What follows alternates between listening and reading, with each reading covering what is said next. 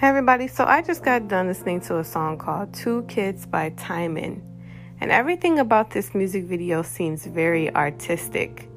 Everything from the angles to the background to the filters that they used.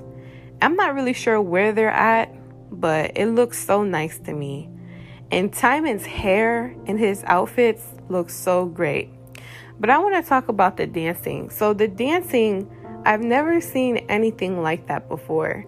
I don't know if you want to call that ballet, but it's something like it. The way he swirls around in circles and then lands on the floor, it definitely adds a dramatic feel, especially because of the words that he's saying. And he's basically talking about two people who broke up over some silly stuff. And it's crazy because it's so relatable.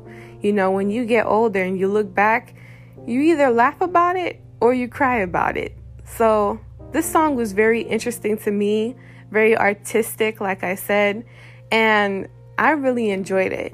If you have not heard the song, go ahead and check it out, and I'll talk to you guys soon.